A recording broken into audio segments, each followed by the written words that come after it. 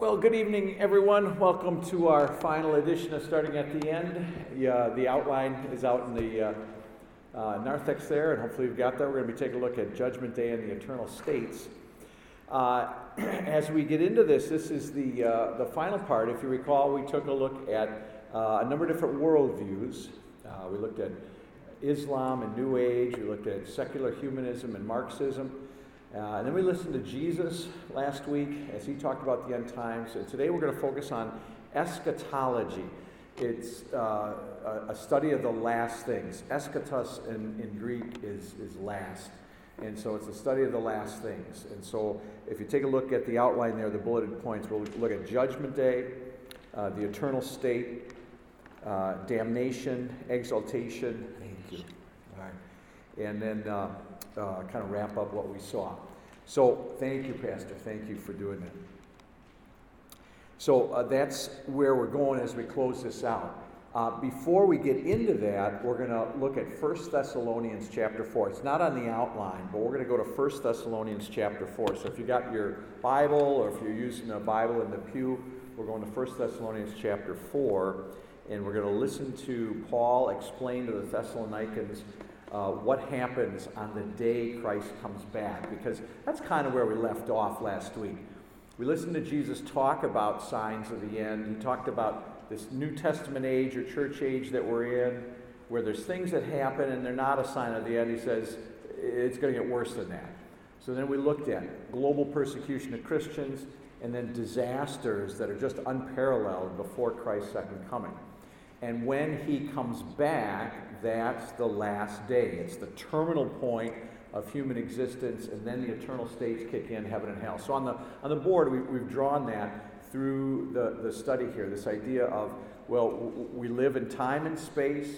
God created the earth. Eventually, he selected Abraham to be the father of a great nation, to get the land of Canaan, but also that all nations would be blessed through him, that the Messiah would come, and Jesus did. But eventually it's going to come to a terminal point, and Christ is going to come back. So he talked about that, and that's where we're going to pick up in 1 Thessalonians 4. And at the bottom of the page where there's that blank space, if you want, you can draw the little drawing I've made. And you can put it up on your refrigerator tonight and show everybody what you've done. And if you want to color, you can color, all right? But I'm just going to work in blue and white. You can work in black and white or whatever you got there, pencils or pen in the pew there. So just a heads up, you got your Bible open to 1 Thessalonians 4. If you want to write something to write with or draw with, we're going to be recreating this graveyard scene because Paul explains to the Thessalonians what's going to happen when Christ comes back. They had all sorts of questions. They were bothered. And that's why when you read 1 and 2 Thessalonians, he talks about that. So that's where we're going to pick up. Let's pray, and we'll take a look at starting at the end, Judgment Day and eternal states. Lord, we thank you for this time and the chance to fellowship around your word. Lord, I thank you that you have given us the solution to our greatest problem, and that's Christ for our sin. Lord, I thank you for the forgiveness that we receive through Christ's perfect life and then atoning sacrifice. And Lord, we thank you for information about the end. We thank you that you're not trying to scare us, but to inform us and let us know that we have time now to share this message.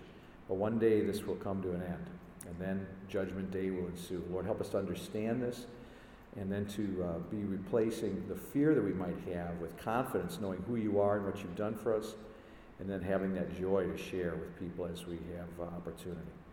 Lord, we thank you. We give you all the praise and glory, and pray this in Jesus' name. Amen. So you got your Bible there to 1 Thessalonians chapter 4. Again, read 1 and 2 Thessalonians. The Thessalonians have questions. They just want to know. And so Paul writes to them and explains about end time stuff.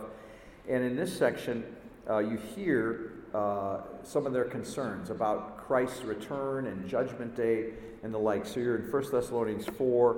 We're in verses 13 to 18.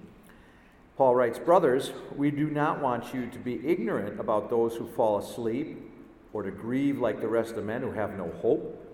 We believe that Jesus died and rose again, and so we believe that God will bring with Jesus those who have fallen asleep in him. According to the Lord's own word, we tell you that we who are still alive, who are left till the coming of the Lord, will certainly not precede those who have fallen asleep.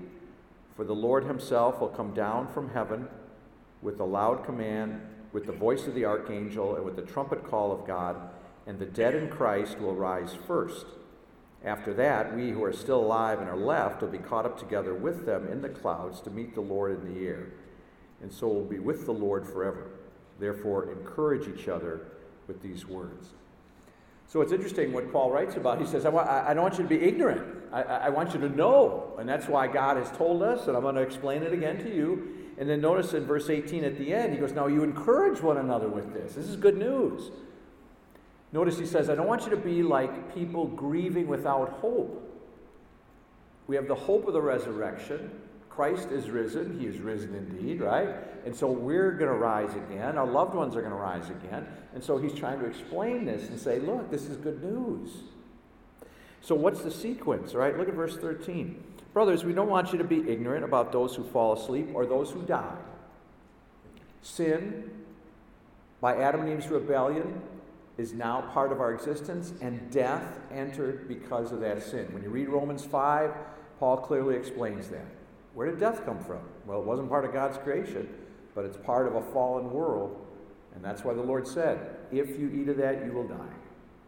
And so death entered the world ever since then. So he goes, look, we don't want you to grieve like the rest of men who have no hope. We do have hope in Christ, the promised Messiah. Verse 14, we believe Jesus died and rose again, and so we believe that God will bring with Jesus those who have fallen asleep in him.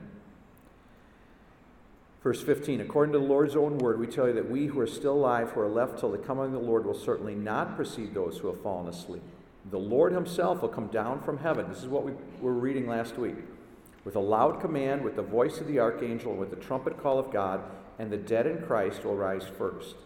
After that, we who are still alive and are left will be caught up together with them in the clouds to meet the Lord in the air. So let's go to our graveyard scene. So in our graveyard scene, here's this graveyard, and there's two people buried here. One's a Christian. The headstone with the cross on it marks that. The headstone without the marker is an unbeliever who's buried there. This person and this person are both in the graveyard, and they're going to put flowers there. That's not ice cream, okay? It's not a big ice cream cone. Those are flowers, all right? And they're going to place flowers at their friend's grave, all right? This person is a Christian, you can see by the large, oversized cross, okay? So I drew it large so you can see that, all right? I think that's not good fashion. It would be too heavy, cause a lot of problems, all right? But that's a different issue. So these two people are in the graveyard on the very last day on planet Earth, all right? So what's going to happen? Paul goes, look, we don't want you to be ignorant about this. We don't want you to grieve like you got no hope. What happened? Jesus died and rose, and he's going to bring with him those who have fallen asleep in him. What? This guy's alive, this guy's alive. Again, we got flowers, we're going to plant it here. This person's dead, this person's dead, all right? What happens when we die? Our soul and body separate. Now again, I got to give you scriptures. I got to take you to stuff that's not on the sheet here. So if you want to add stuff, you can. We've been working in 1 Thessalonians chapter 4, 13 to 18. So if you want to add that to the sheet, you can do that. This whole concept of what happens when we die. If you want to hold a finger here, let's go to Ecclesiastes 12. Let's go to Ecclesiastes 12. So again, we're going to come back to 1 Thessalonians. Mark that with your outline or with a bookmark or something. Let's go to Ecclesiastes 12. Sometimes we wonder about what happens at death. And death is a separation. Body and soul are separated. Body and soul are separated. And so you're going to Ecclesiastes 12 and verses 6 and 7. So death is body and soul separated. God breathed into man, and man became a living soul. And so God creates man out of the dust of the ground, breathes into him, and he's got the breath of life in him. What happens when you die? Well, your body's here, but your soul is now separated from your body. Solomon, as he writes Ecclesiastes, writes in 12 verses 6 and 7, remember him, God, before the silver cord is severed or the golden bowl is broken, before the pitcher is shattered at the spring, or the wheel broken at the well, and the dust returns to the ground it came from, and the spirit returns to God who gave it. What's happening in death? Body and soul are separated. Body's here. Spirit returns to be with the Lord, right? So verse 7, the dust returns to the ground. The body goes back to the ground from which it came, and the spirit returns to God who gave it. So if you flip back to 1 Thessalonians chapter 4.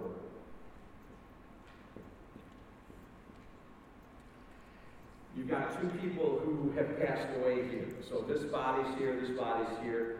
Where's this person's soul? If he's a Christian, his headstone's got a cross on it. We're going to keep this real simple. See the cloud up here? Here's heaven. Triangle stands for God. We're just going to put their soul like a circle here, because I don't know how to draw soul. So we're just going to draw their soul there with the Lord. Father, into your hands I commit my spirit. Jesus says that, right? Stephen says the same thing in Acts, right? So the soul goes back to be with the Lord, right? The Lord gave it. What about this guy? He's not a Christian. So we're just going to put his soul over here. We're going to keep this real simple. He's not with the Lord, all right? He's not with the Lord. So body's here, soul's here. What did Paul say? Well, we want you to grieve like the rest of the men. Jesus died, rose, and he's going to come back, all right? So now I'm going to draw a Kairos symbol for Jesus. And Jesus is going to come back on the last day. We saw this back in Matthew 24. And he's going to do this. If you go back to 1 Thessalonians 4, we believe Jesus died and rose. We believe that God will bring with Jesus those who have fallen asleep in him. According to the Lord's own word, we tell you that we who are still alive, who are left till the coming of the Lord, will certainly not precede those who have fallen asleep. Verse 16, the Lord himself will come down from heaven with a loud command, with the voice of the archangel, with the trumpet call of God, and the dead in Christ will rise first. So here's the last day. Here's Jesus coming back. This person died, their soul's there. He's coming back with those who have fallen asleep in him. These people are going to be resurrected first.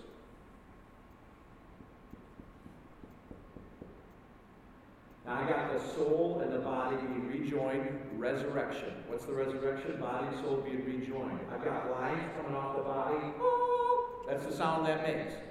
That's the sound our resurrected body's going to make. Oh, let's try it together. 1, 2, 3. Oh, beautiful. Beautiful, all right?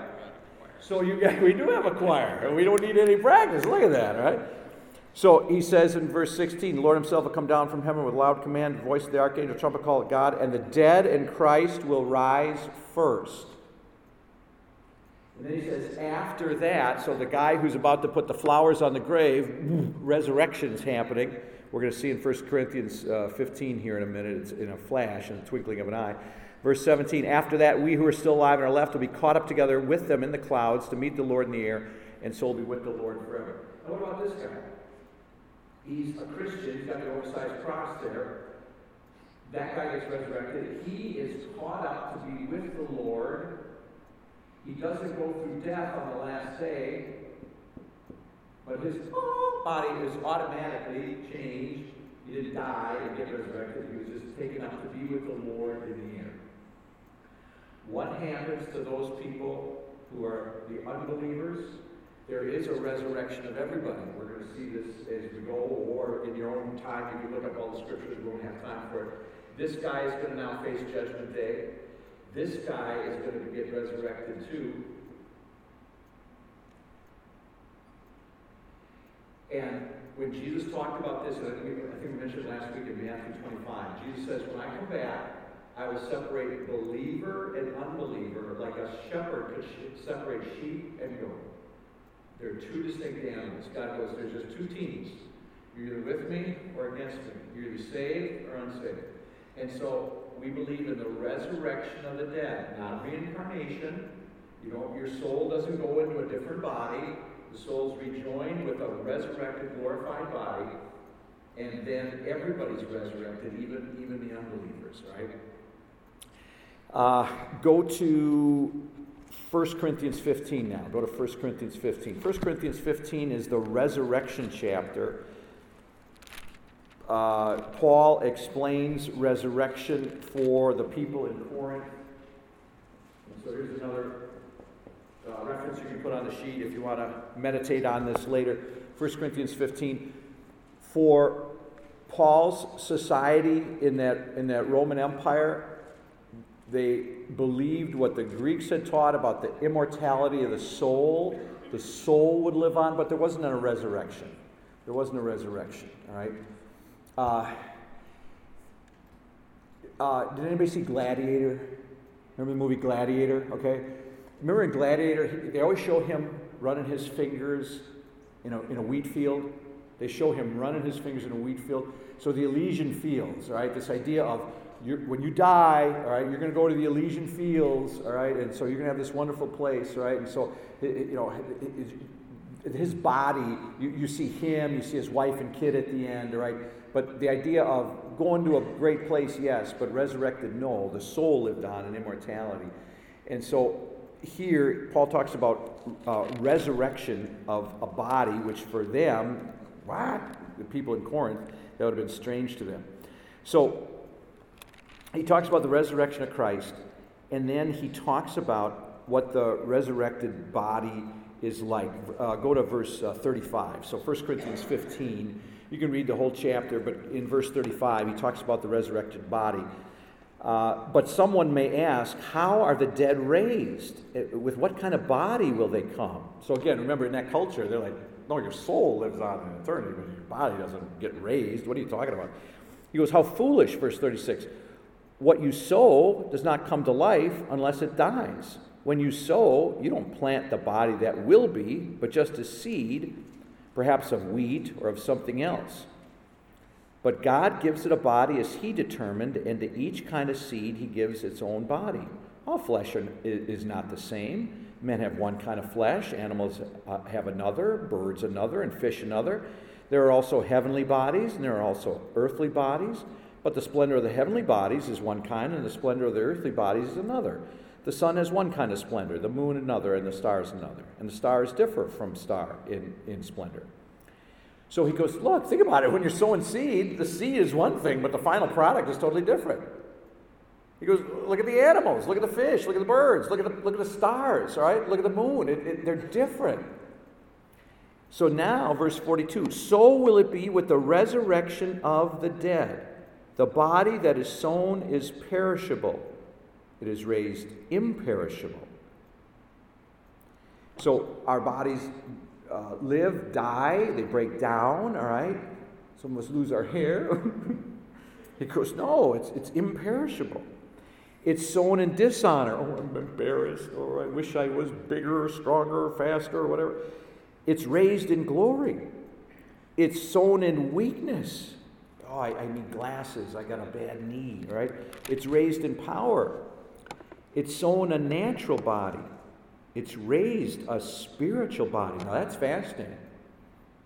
Jesus, when you rose from the dead, what could you do? Well, I could appear and disappear. Didn't use the door. But there was a body there because I ate in front of the apostles. I touched them. I breathed on them. It was a body, but it was a resurrected body. Middle of 44. If there is a natural body, there is also a spiritual body. So it is written, the first man, Adam, became a living being. The last Adam, Jesus, in other words, a life-giving spirit. The spiritual didn't come first, but the natural, and after that, the spiritual. The first man was of the dust of the earth, the second man from heaven. As was the earthly man, so are those who are of the earth, and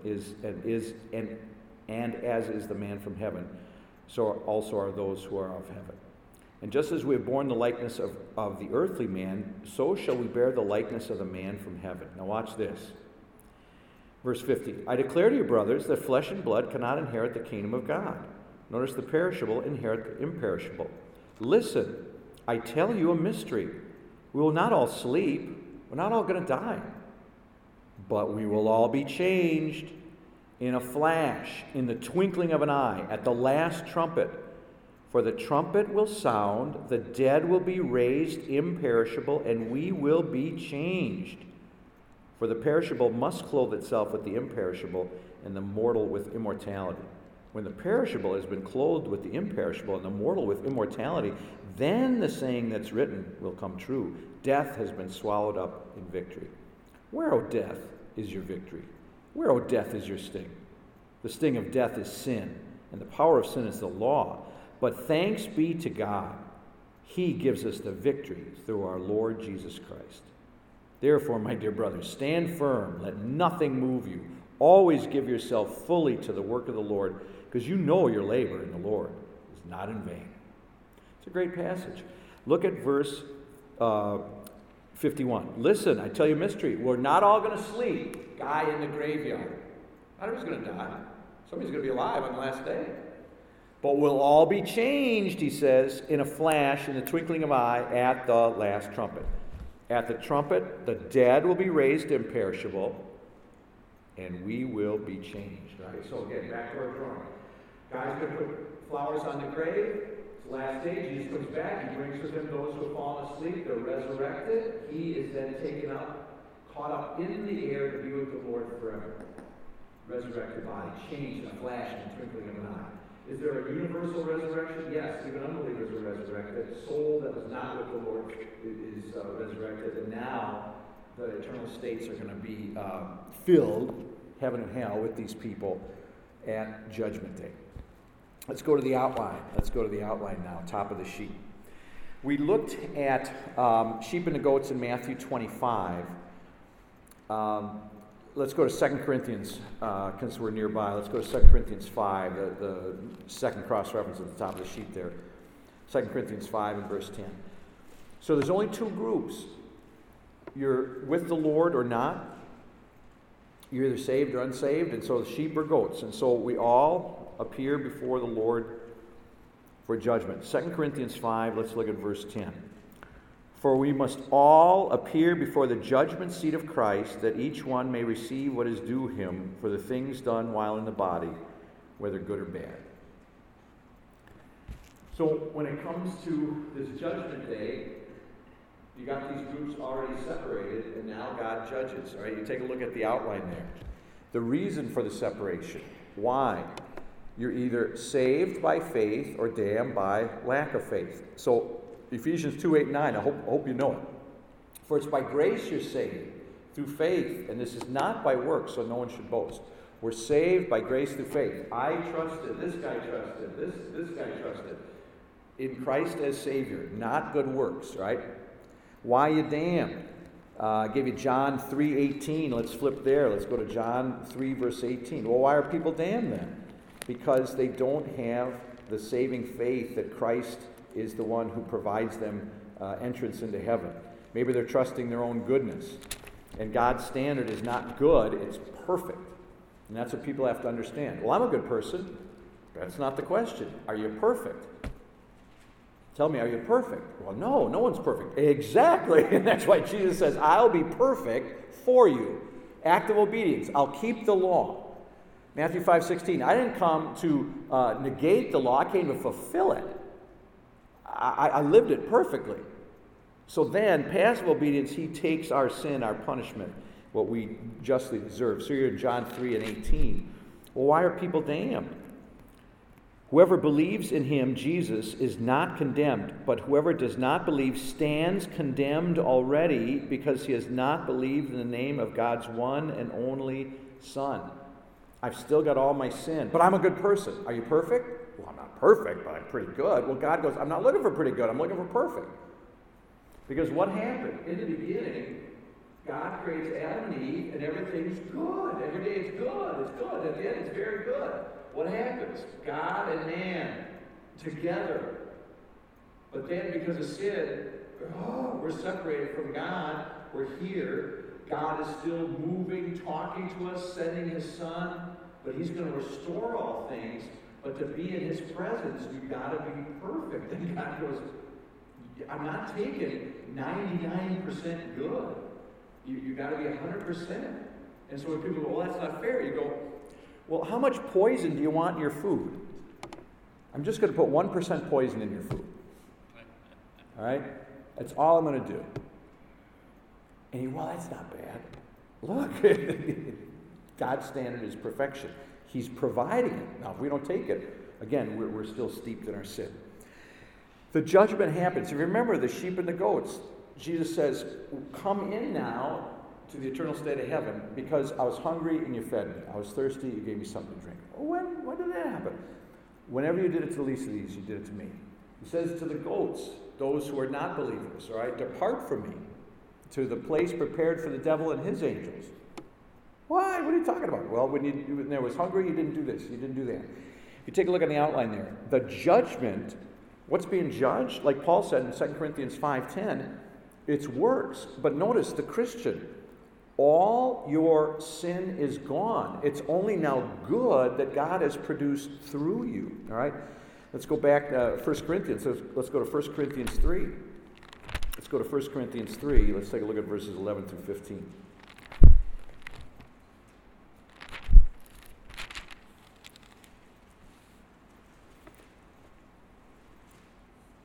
God, what are you going to judge on Judgment Day? Works. But I thought we're saved by grace. You are. You're saved by grace through faith. And so you're a sheep. You're already in.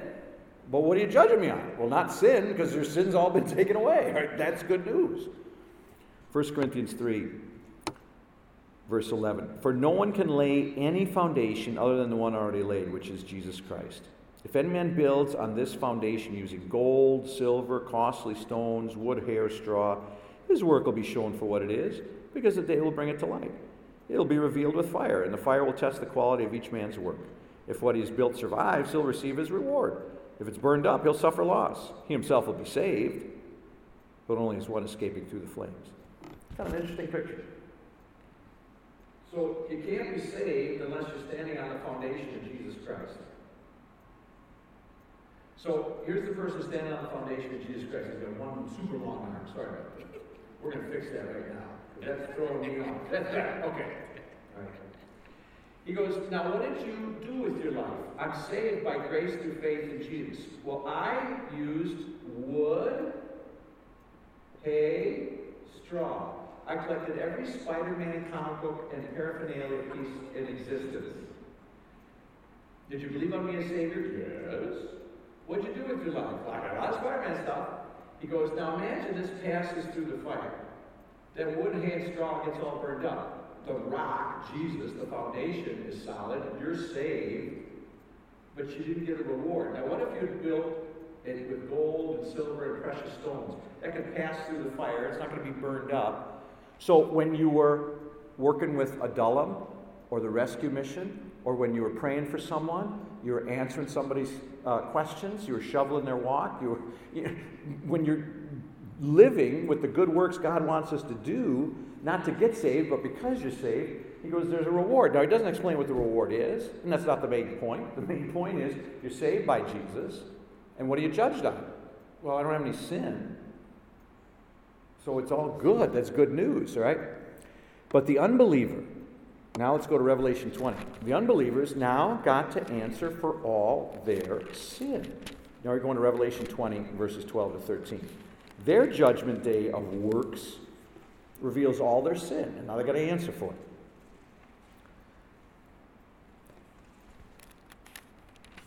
Revelation 20, verses 12 to 13. So John sees this vision. He sees Judgment Day. And in verse 12, Revelation 20 and verse 12, and I saw the dead, great and small, standing before the throne, and books were opened. Another book was opened, which is the book of life. The dead were judged according to what they had done, as recorded in the books. The sea gave up the dead that were in it, and death and Hades gave up the dead that were in them, and each person was judged according to what he had done. I'm a good person. Are you perfect? No. And so books are open. God goes, I know you're not. Now first I'm checking the book of life. Your name's not here. And now you're going to be called to account. This is what you're guilty of. It's a hard word. And so what happens? There's two teams, saved and unsaved. You're judged on Judgment Day by works. The believer, all the sin is gone, so it's just good.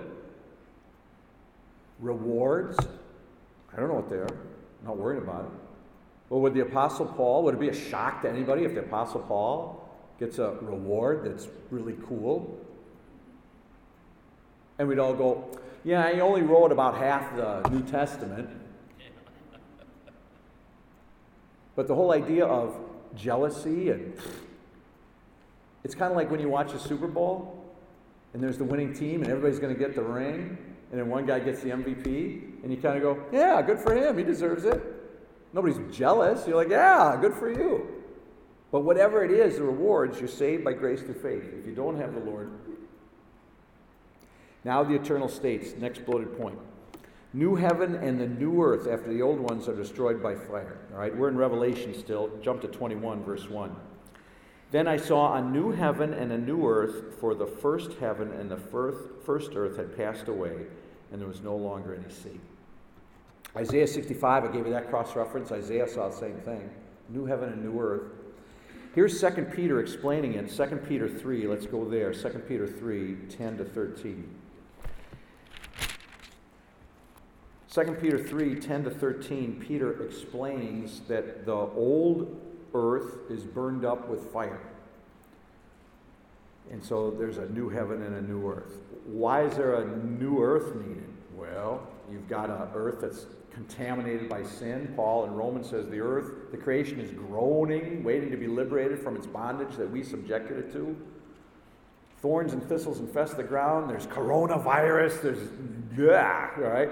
So the Lord goes, I'm cleaning house. And so the old earth is destroyed with fire. You're in 2 Peter 3, 10 through 13. But the day of the Lord, last day, judgment day, will come like a thief. The heavens will disappear with a roar. The elements will be destroyed by fire. And the earth and everything in it will be laid bare. Since everything will be destroyed in that way, what kind of people ought you to be? You ought to live holy and godly lives as you look forward to the day of God and speed its coming.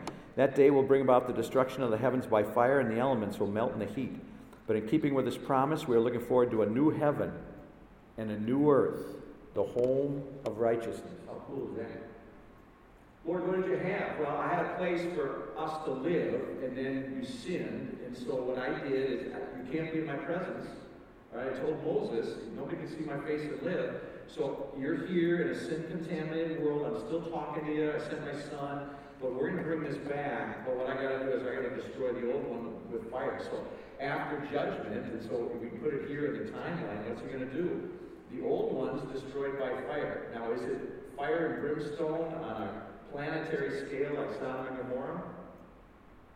Other people say, is he going to just take it and rip it apart like in fission, where you split atoms and it releases all this energy? Is Peter a first century man who's got no knowledge of subatomic particles? The Lord's just saying even the elements are melting in the heat. The whole thing is just going up in smoke. It's just being torn apart. I brought it together and I'm just ripping it apart. Either way, it's destroyed. But then there's a new heaven and a new earth. Maybe we could draw it like this. What does God go back to then? So here's one, here's two. What does God go back to? It's God and man. Ooh, the guy's got a big head. That's so good. There we go. So it's heaven and earth, right? So put a cloud around it. It's what it was supposed to be. God and man together in the eternal state. Damnation, you can see on the outline there many scriptures that talk about it. And so in Daniel 12, let's go there. Let's go to Daniel 12. You've got passages that talk about hell in quite a bit there. Because of our time constraints, we're not going to look at them all. I just want to show you a couple things. But we're going to start in Daniel chapter 12.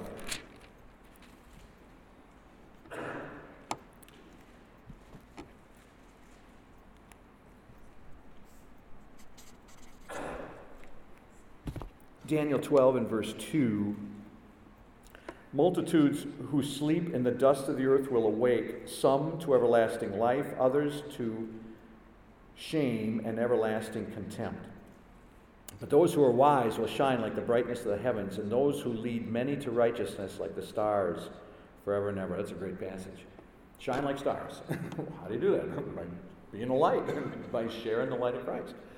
Look at 2 again. Multitudes who sleep in the dust of the earth will awake, some to everlasting life, others to shame and everlasting contempt. Again, there's only 2 teams. There's only 2 teams. So in damnation, here's another separation. Now it's not body and soul being separated. Body and soul are rejoined, resurrection. But now body and soul are being sent to hell, a state of damnation, not in God's presence. That's the easiest way to think about it.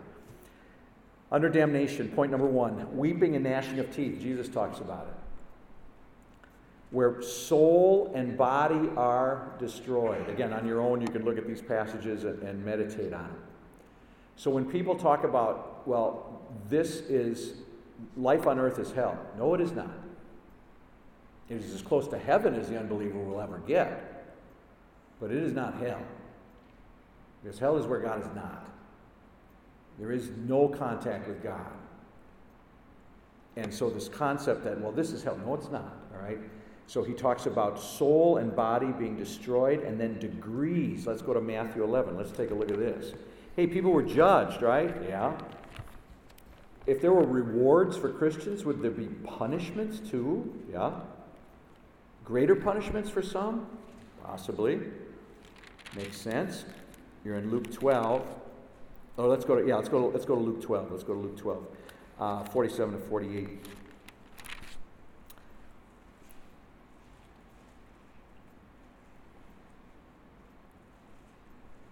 So Jesus tells this parable about watching, and then he says, now imagine there's a guy who's got a business, and he tells the foreman X number of jobs have to be done.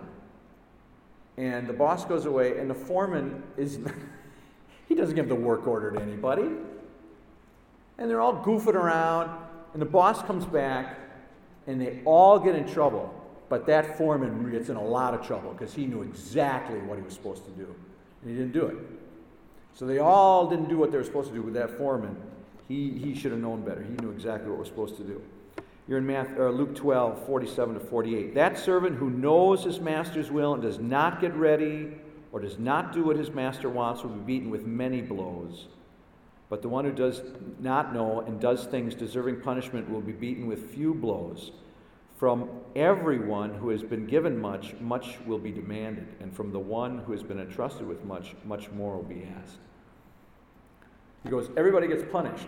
Some get few blows, some get a lot of blows. All right? This degrees of punishment. That's how some theologians put it. Not levels, but degrees of punishment. So, quote unquote, is an Adolf Hitler worthy of greater blows, all right, greater punishment? The answer would be yeah, all right. Worm and fire, Mark 9:48. Let's go there. This is an interesting passage. Mark 9:48. Why does Jesus talk about hell like fire and maggots? Ugh. Worms. Ugh. Pretty gross. So, let's start at verse 47. Mark 9:47. If your eye causes you to sin, pluck it out. It's better for you to enter the kingdom of God with one eye than to have two eyes and be thrown into hell, where their worm does not die and the fire is not quenched. Huh. So outside of Jerusalem is this valley, the Valley of Hinnom. I think we talked about this before. Old Testament Valley of Hinnom is where they did the human sacrifices, burning children to Baal. And then, New Testament time, this is the garbage dump for Jerusalem. So they throw the trash there and burn it. And when the New Testament talks about hell, the Greek word is Gehenna, and it comes from Hinnom. And it's interesting, Jesus seems to be talking about this kind of an image. What's hell like? Well, it's like a garbage dump. Well, what's in the garbage dump? Filth, fire, maggots.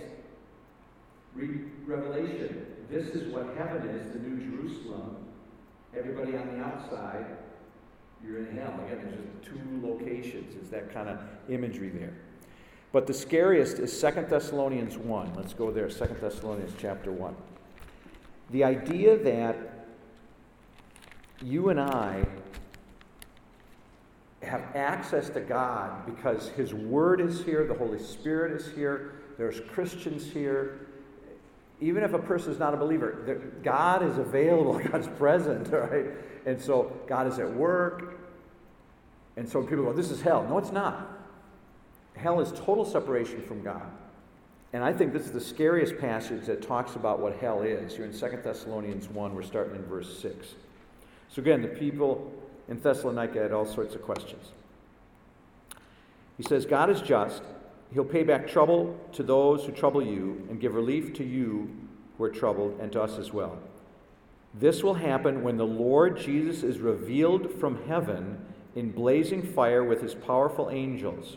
He will punish those who do not know God and do not obey the gospel of our Lord Jesus. Look at verse 9 now. They will be punished with everlasting destruction and shut out from the presence of the Lord and from the majesty of his power on the day he comes to be glorified in his holy people and to be marveled at among all those who have believed. This includes you, because you believed our testimony to you. That's a hard word. Take a look at verse 9. They'll be punished with everlasting destruction. I cannot wrap my mind around that. And that's why when you draw on the eternal state, well, it's a ray, and it just goes on. I don't know how you could not be destroyed after a while, but it's a state of timelessness,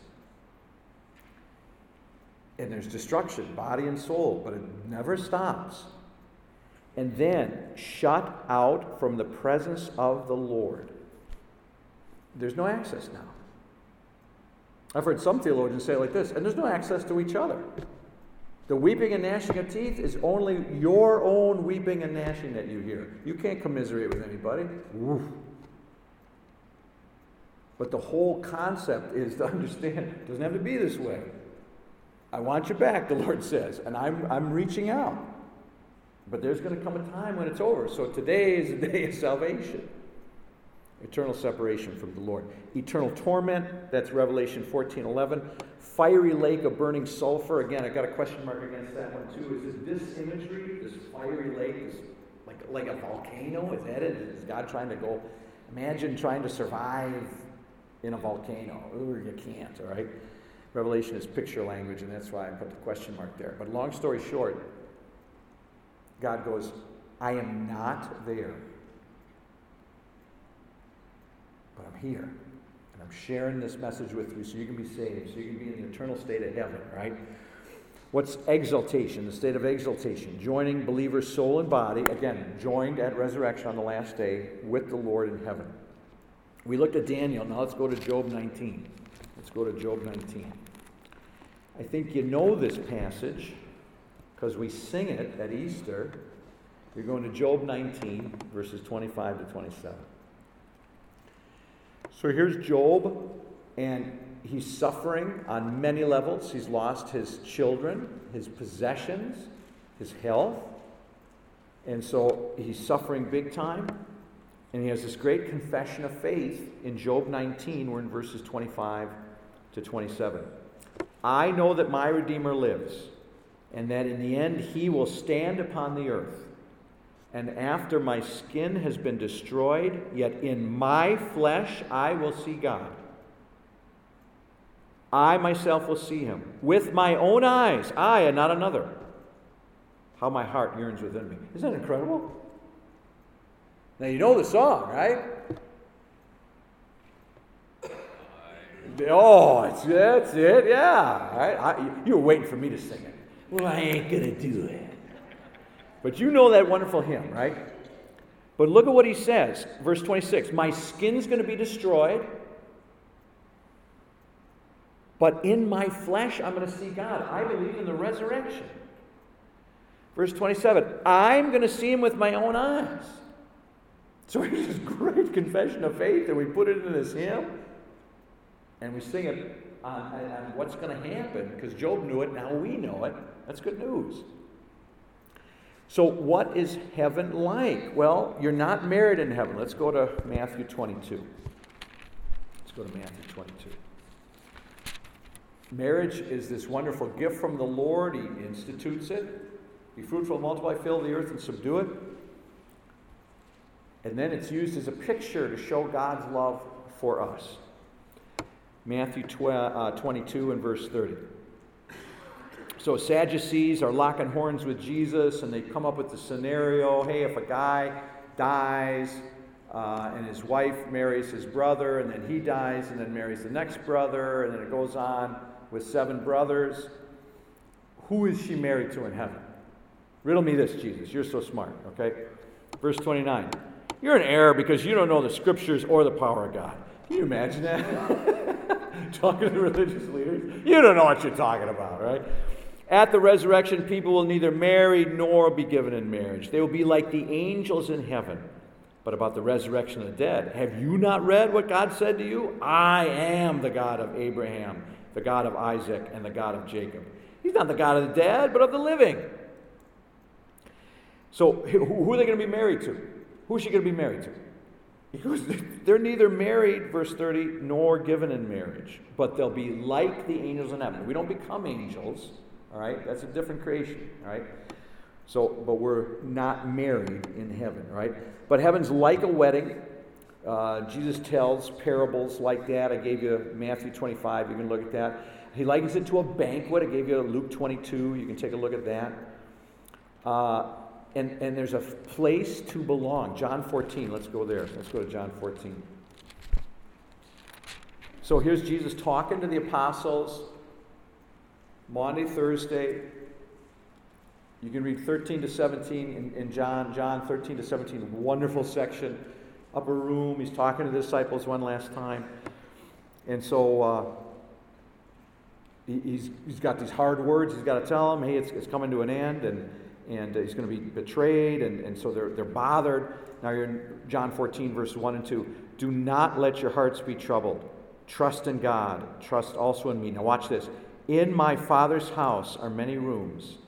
If it were not so, I would have told you. I'm going there to prepare a place for you.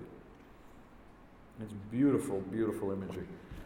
Back at that time, the Jewish young man gets engaged to a woman, and the marriage will be done when the house is done. And what the guy would do was build on as close as he could to his father's house. So she could go every day and watch that building go up. And when it was getting close to completion, she'd know it's going to be the wedding soon. And then she'd get ready. And she'd hang out and wait. She'd wait for the bride or the groom to come. And so Jesus tells a parable of the foolish bridesmaids and the wise ones, the ones who had the oil and were waiting and ready. And so they get the girl and then go back and have the wedding ceremony and the like. But in my Father's house are many rooms. I'm going to prepare a place for you, so I'm going to come get you. I'm going to come get you. It's perfect. Let's go to Revelation 21. Let's go to Revelation 21. The imagery of no mourning, crying, pain, sorrow, all gone. It's repeated in Revelation 7, but we're going to go to 21. God talks about it twice. And we need to hear that because of the pain and suffering that we go through in our lives because of sin. Revelation 21, we're in verses 1 through 4. Then I saw a new heaven and a new earth, for the first heaven and the first earth had passed away, and there was no longer any sea. For them, the sea was this foreboding thing, and so the idea that there's nothing dangerous, nothing fearful anymore. Verse 2, I saw the holy city, the new Jerusalem, coming down out of heaven, prepared as a bride, beautifully dressed for her husband. And I heard a loud voice from the throne saying, now the dwelling of God is with men, and he will live with them. They will be his people, and God himself will be with them and be their God. Watch this. He will wipe away every tear from their eyes. There will be no more death or mourning or crying or pain, for the old order of things has passed away. God, what did you intend? You and I hanging out? God, what happened? Well, you blew it. You ruined it. But I didn't give up on you. I gave up my son so we could go back to what it was supposed to be. But there's no crying. The old order of things has passed away. It's all new. Look at the next one, 21:5. He who is seated on the throne said, I am making everything new. Then he said, write this down, for these words are trustworthy and true. And finally, will someone sin and ruin heaven? That question comes up all the time. Will someone ruin it for us, like Adam and Eve did the first time? The answer is no. Look at 21:27. Just flip ahead. End of the chapter. Nothing impure will ever enter it, nor will anyone who does what is shameful or deceitful. but only those whose names are written in the Lamb's book of life. You can find other passages that talk about God's kingdom as an eternal kingdom. It's forever. No one's going to ruin it. Why? Satan's not there. There is no tree of knowledge of good and evil. There's no demons. There's no unbelievers. It's a perfect setting. And people have already come through that. Christ has forgiven them, and now this can be the way he wanted it. The other big question that always comes up is this. So our loved ones are with the Lord? Yes. Right now, their soul is with the Lord. Are they resurrected? No. You can go visit their grave. So their soul's with the Lord. Where's the unbeliever's soul? They're not with the Lord. Well, how does this work then? Well, there's one universal judgment day. And the easiest way to think about it is this. We are in time and space. 1,000, 2, 1,003, 1,004. It takes me 4 seconds to walk here. We're in time and space. You're dealing with a God who is not confined to time and space. My name is I Am. Psalm 90, verse 2, from everlasting to everlasting, I am God. And so when Peter writes this in 2 Peter chapter 3, he goes, with the Lord, a day is like 1,000 years, and 1,000 years they're like a day. God, what is time to you? It's really irrelevant, because I'm eternal. I have no beginning and no end. A minute is like 1,000 years, 1,000 years is like a minute. We're confined to time and space, that's what we know. So I mentioned my Aunt Beverly, and we'll put her here. My Aunt Beverly dies of cancer in 1983. So she's been in heaven for 37 years, and you go, well, from my perspective, in time and space, yeah, her soul's been with the Lord for 37 years. But for her, from her perspective, remember, she's not in time anymore. And so, what's it like? Jesus says to the thief on the cross, today you're going to be with me in paradise. And so, the whole idea of when we're talking about our loved ones, okay, we know they're with the Lord, but are they watching us? Are they seeing us? Has Aunt Beverly been watching me for 37 years? And you kind of go, wait a minute. We're in time and space. They're not. And so the easiest way to think about it maybe is this.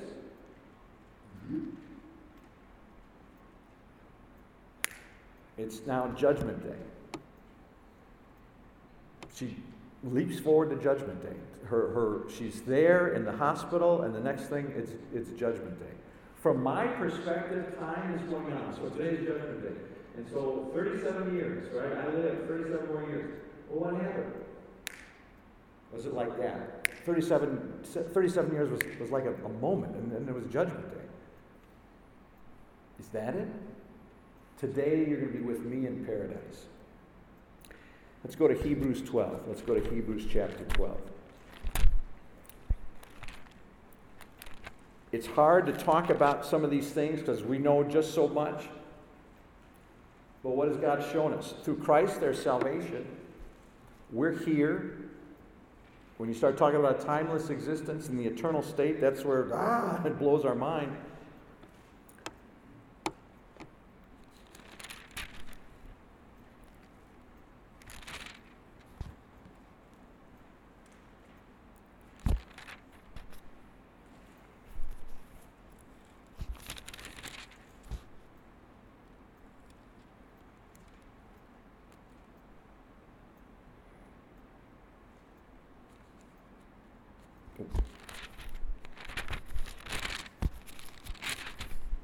Hebrews 9, Hebrews 9. Go to Hebrews 9.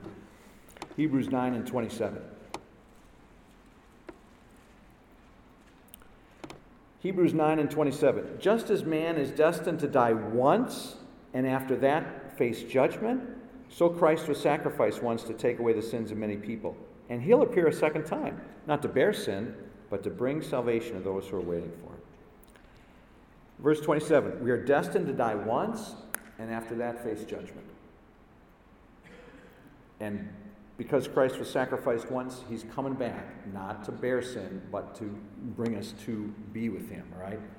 So that's why the way I think of it is this. Where's that biblical? Right now, in my time, her soul's with the Lord.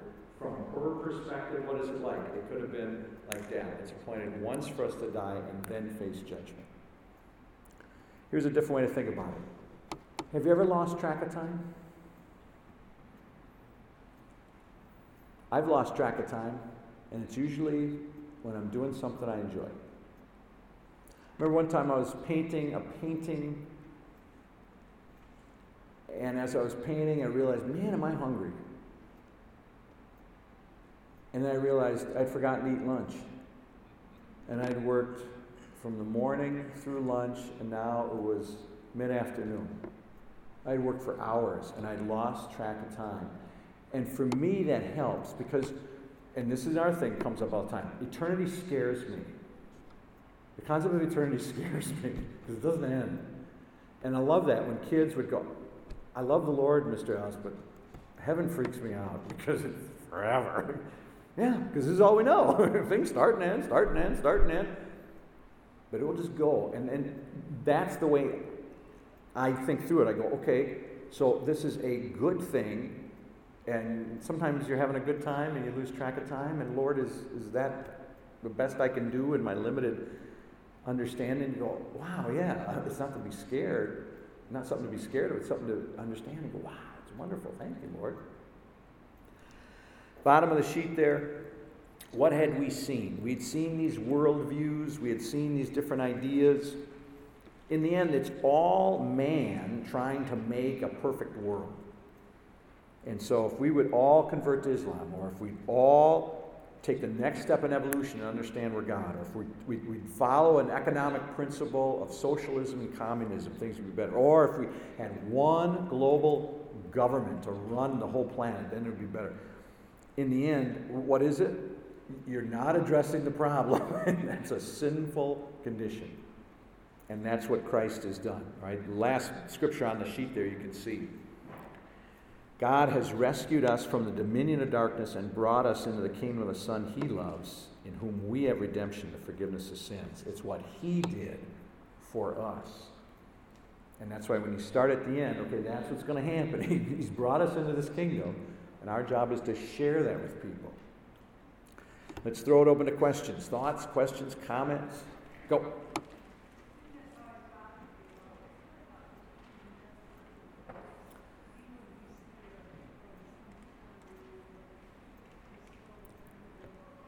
Yeah, great question. So what happens if people haven't heard, right? So you said people before Christ, right? And even now. And yeah, you and I can only deal with what we know, right? So it's clear in Scripture there's one way to be saved, and that's through Christ. And so we can look at John 3:16 and Acts 4:12 and Isaiah 43:10 and 11. We can look at multiple passages. There's only one way to be saved, and that's through Christ. So if God so loved the world, and He wants all people to be saved and come to a knowledge of the truth, right? And so we can read 1 Timothy 2:4 and 2 Peter 3:9. We can look at all these passages. That's His desire. When you think about it, what happens? Well, everybody knows who God is because Adam and Eve were with Him. Adam lives, and there's generations of people who live after Him He can talk to. They get these different ideas. Things are out of control. He shuts it down with a global flood. And then what happens? There's 8 people. They all know who the true God is. And then what happens? Different ideas come and different religions come. So what happens? God has not told us how He reached out to people. And so again, we just kind of leave it in God's hands going, you're going to have to deal with that, all right? Because I don't know who those people were or how you reached them, but you know the heart of the Lord. I want all people to be saved, all right? So I think it was a couple of weeks ago we talked about this. Ravi Zacharias, Christian apologist, he says there are people that talk about, just like Saul in the book of Acts, they are a devout and then fill in the blank, Muslim, Buddhist, whatever. And they have this road to Damascus experience where Jesus talks to them. They are converted and they talk to people in their village or town or whatever. Is that what He does for people that we can't reach because we don't even know they're out there in a jungle or on an island or something? Who knows, all right? So again, let's just leave it in the Lord's hands on that one. But let's deal with what we know. What are we supposed to do? Well, share the gospel. Why? Because there's one way to be saved. What else?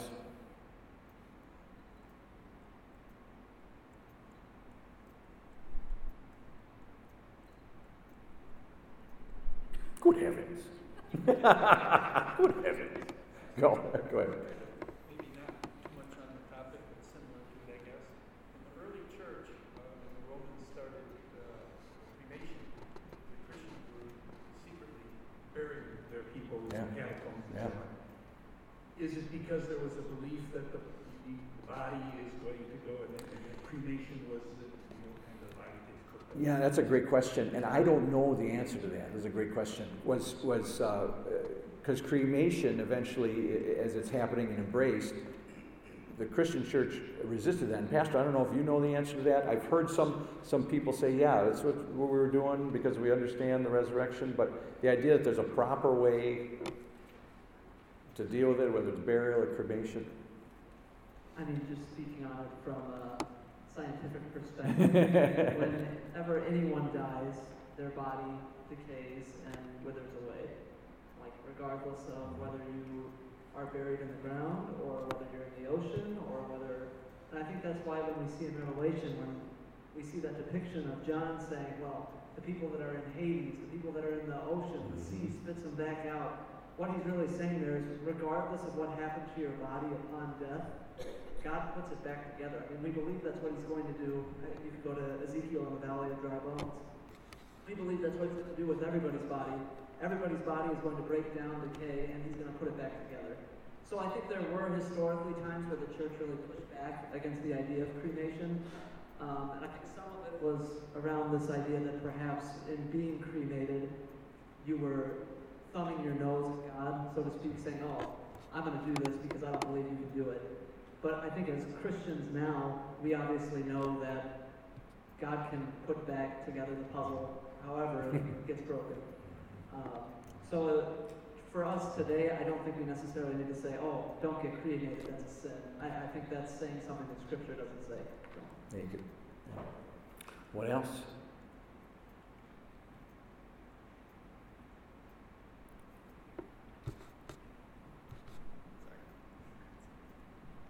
I had a question. Supposing Jesus is coming down, now do people that are kind of on the fence, as like, do I believe if they see this happening, is there a chance that they can be believed?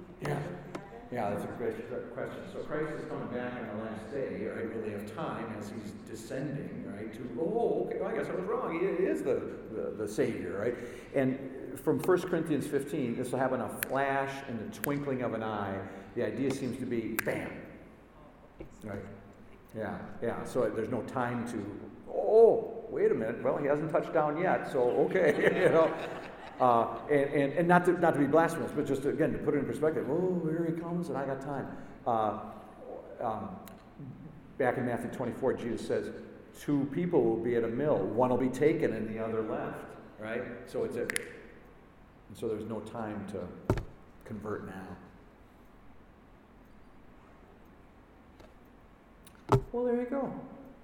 Starting at the end. We had good news. Christ is risen. Hallelujah. All right. So happy pre-Ash Wednesday. All right. God bless you. We will see you around. Let's pray. Father, I thank you for this good word. I thank you for the fact that in the midst of our sin, you didn't abandon us, but that you lived among us through Christ perfectly and then paid for our sin. Lord, I thank you for the gift of the Holy Spirit that empowers us to speak that truth with people, to give them this hope, this comfort, this good news. Lord, we look forward to this Lenten season as we look at what we did to put you on the cross.